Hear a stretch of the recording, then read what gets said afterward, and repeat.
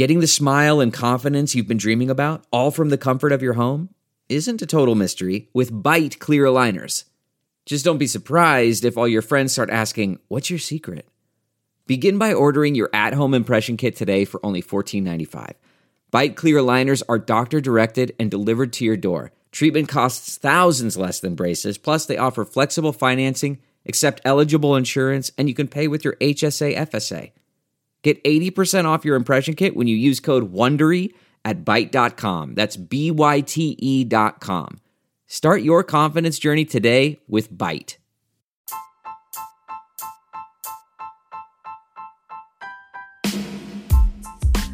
Hi everybody, Sharyl Attkisson here. Welcome to another edition of Full Measure After Hours. Today, a fascinating but very sad tale of a government-backed experiment on premature babies that went wrong with virtually no repercussions for any of the scientists. All of us like to think that our public health institutions have our best interests at heart. That's basic. That's what we pay them to do. But too often that's proven not to be the case. We've talked about a lot of instances on Full Measure, and I've written about them elsewhere. Now, there are still lots of amazing scientists in federal government and at academic institutions. I know this in part because so many of them have become reliable sources for me. And they are so discouraged by the past 20 years of what's happened to medical information, what's happened to the science of studies, what's happened to federal agencies, medical schools, physicians groups, advisory boards, how they've been taken over by pharmaceutical and other corporate interests, and how sometimes ethical violations or even atrocities have been committed by the very people who are supposed to be looking out for our best interests. Historically, there have been medical experiments on the mentally ill, on foster kids, vaccine experiments in third world countries that would give you shivers, the syphilis experiments here in the U.S. on black men in Tuskegee. Well, one story that stuck with me since I first investigated it, I started looking into it years ago when I was at CBS News, is a glaring modern example of all of this. It has to do with experimentation on premature babies done, according to some of the mothers, without consent, violating the basic tenets of informed consent requirements for studies. Some babies died as a result of the study I'm talking about, and when a federal watchdog exposed what happened, instead of holding anybody accountable, the medical establishment and federal agencies went after the watchdog. And for a while at least, he was left so beaten down, he was almost silent to other oversight. So today I'm going to play that story for you. It aired on Full Measure, and we're also going to include some discussion as to what happened after I published the report.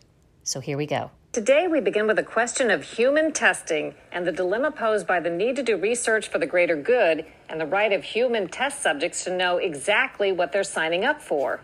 Our incredible story begins in 2004 with a federal study of 1,300 extremely premature infants. Some parents say they had no idea they agreed to a risky experiment that could injure or kill their babies.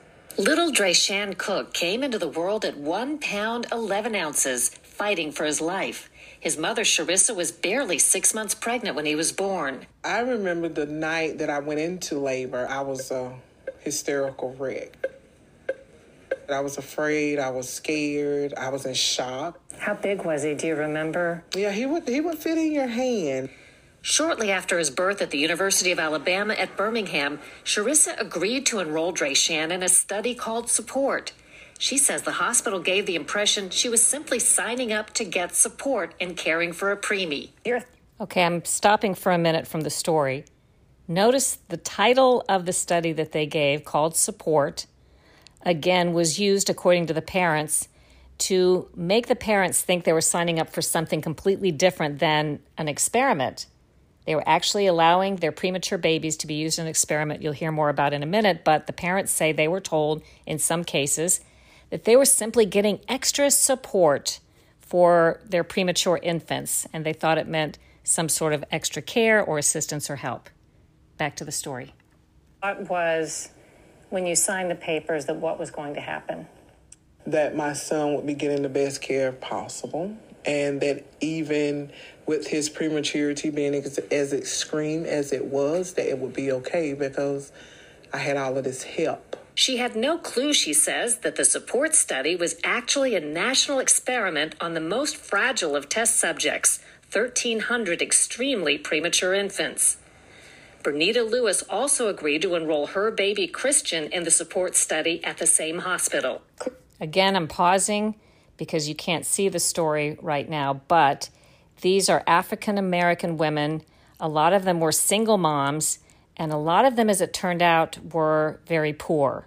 There were some questions when the problems with this study came to light as to whether scientists had intentionally perhaps recruited women that they thought wouldn't know better or wouldn't know who to complain to or wouldn't be able to figure out what was really going on. The scientists, of course, denied that was the case, but it certainly is a question to be asked. Back to the story. He was born at 27 weeks. How much did he weigh? He was 1 pound, 9 ounces. He was very tiny.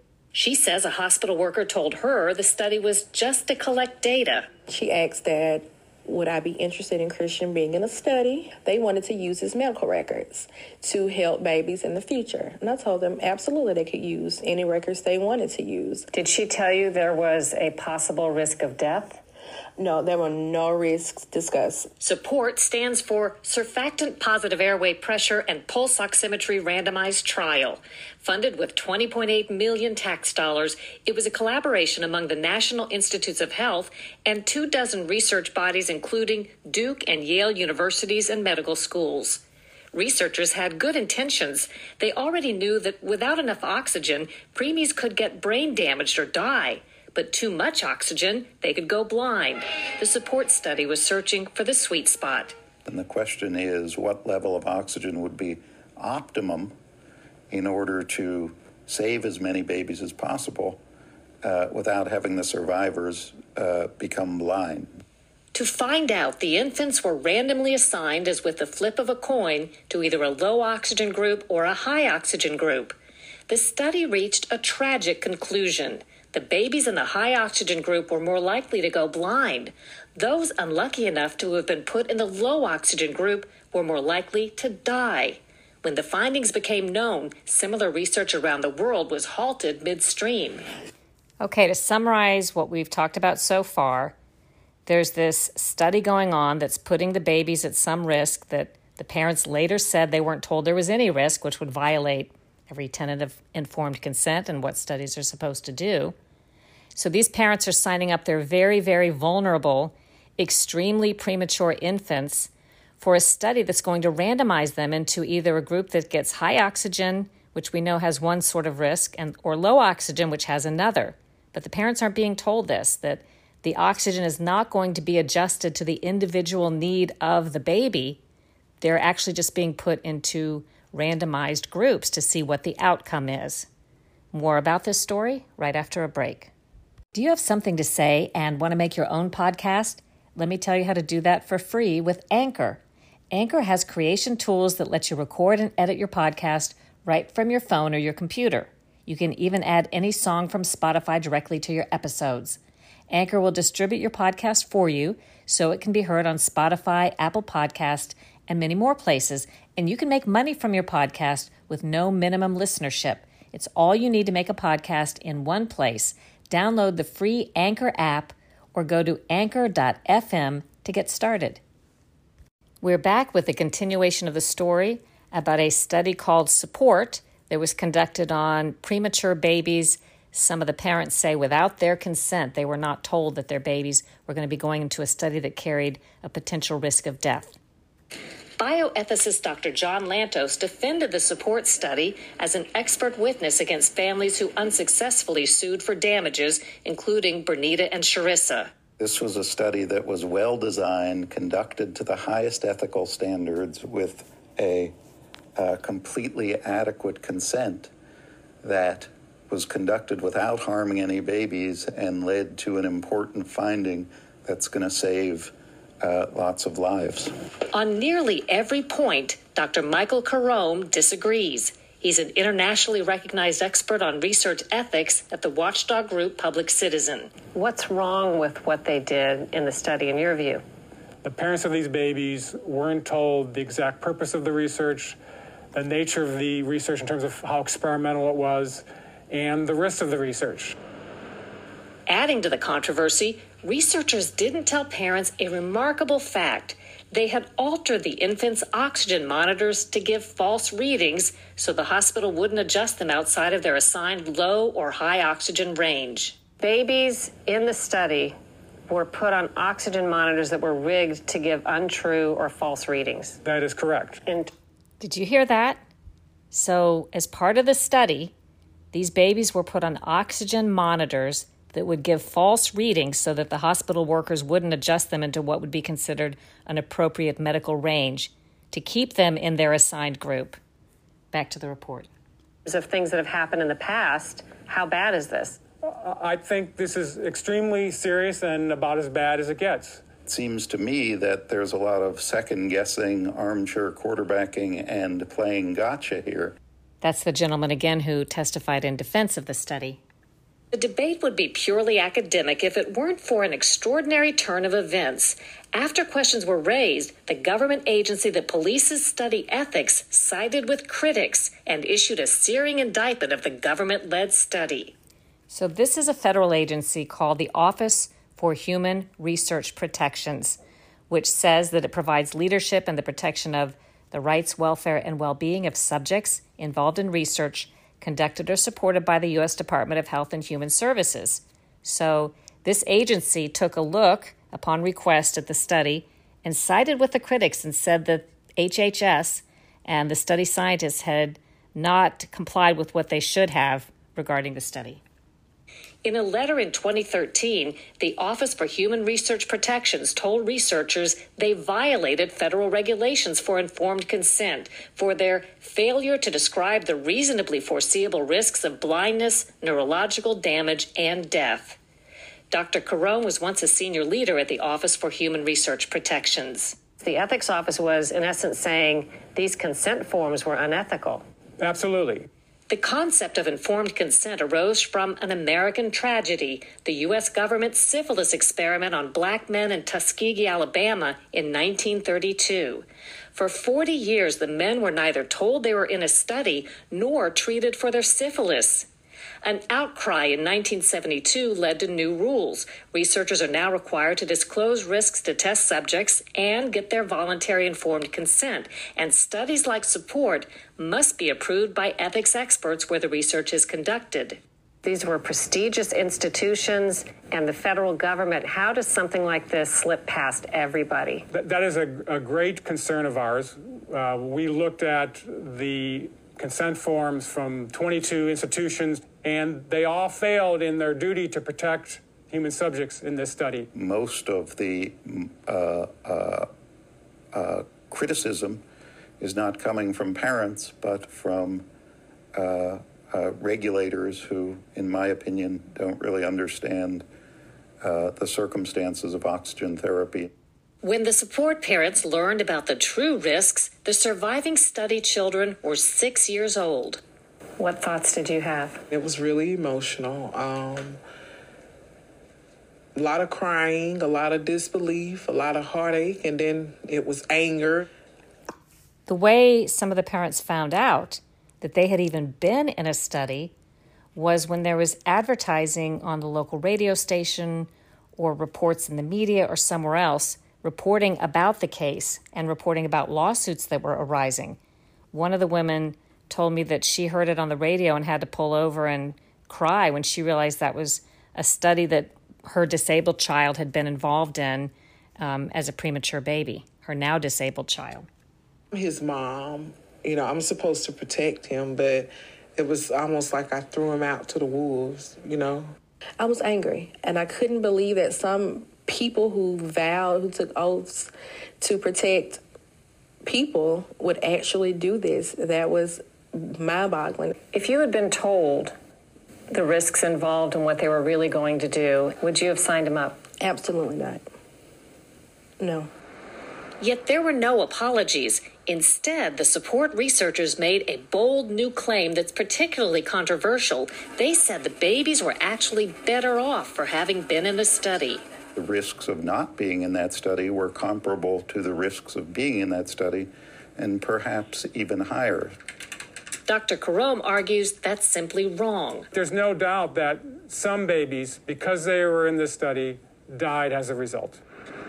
Amid the criticism, the support researchers at National Institutes of Health dug in. They launched a public campaign of opinion letters and meetings to attack the Office for Human Research Protections and pressured it to suspend enforcement action.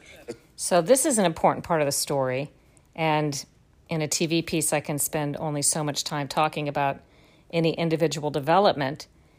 But the medical establishment and federal agencies went on this lobbying campaign in the face of this very damning finding about the research that they had backed and supported and conducted. And the campaign consisted of saying, well, you know, if we tell everybody what the real risks are of all research, nobody will volunteer.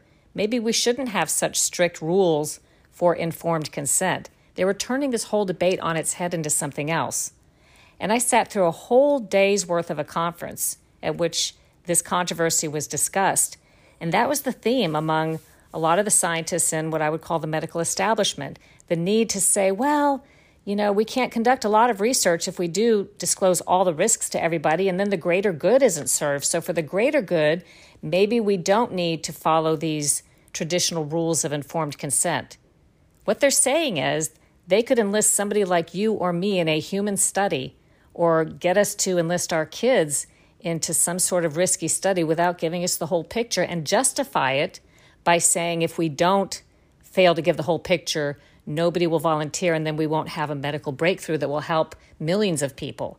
It seems to be very twisted and contrary to the whole notion of do no harm, that your medical doctor is supposed to be looking out for you, the patient, not at some greater good that's been described to him or that he's aiming for outside of his treatment for you. Back to the story, the next voice you're going to hear is one of the doctors who spoke at this conference I talked about, Dr. Robert Califf at Duke University, who is more or less defending the behavior of the study scientists. The sensational claims of calling people unethical, I think, really detract from the serious discussion that needs to occur.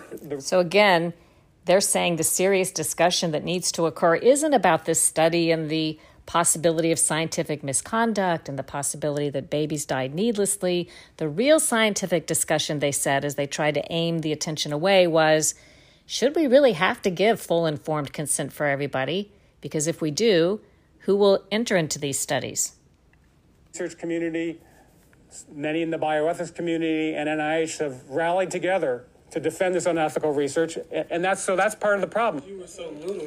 Today, Drayshan and Christian are both 9 and doing well considering their challenges, but they have many lingering health struggles from respiratory problems to brain disorders. Their moms are left asking if the support study factors in. We don't know, if it would have happened anyway or if it was caused by this. And it's just a game of just wondering. He was born premature at 25 weeks. So we could expect some things, but to know that some others could have been prevented, that makes me angry. And so to the doctors or to the researchers, best thing I can say is shame on you. What does that say? Double. Okay. More than 80 years after the Tuskegee experiments, the support study has reopened painful wounds and is raising questions as to whether the protections for human test subjects are fundamentally flawed. Those who've conducted this study and the federal government at large have basically said they don't think they did anything wrong. I don't see how anyone could say nothing was wrong with playing Russian roulette with babies who had no say-so, no choice, no anything, just trying to survive. Numerous support researchers, the National Institutes of Health, or NIH, and the University of Birmingham at Alabama declined our interview requests. After the study revealed more deaths among babies on low oxygen, the American Academy of Pediatrics issued new recommendations to keep preemies on the upper end of the oxygen curve. In other words, doctors should not do what the support researchers did to half the babies. So that story aired in 2016. That study had taken place some years prior to that. And to this day, as far as I know, nobody was ever held accountable. Nobody was ever admonished for the behavior. There was nothing that was put out that said, we won't do something like this again. To me, it all serves as just another reminder that you have to look out for your own health. Trust your trusted doctors who know you. And yes, read the information that federal agencies and medical institutions put out. But be aware that things are not always as they seem or as presented. And it makes it all the more important to fight against the idea of the medical establishment or federal agencies or third parties taking on some sort of decisive role in forcing us to take any particular medical action that they claim is best for us.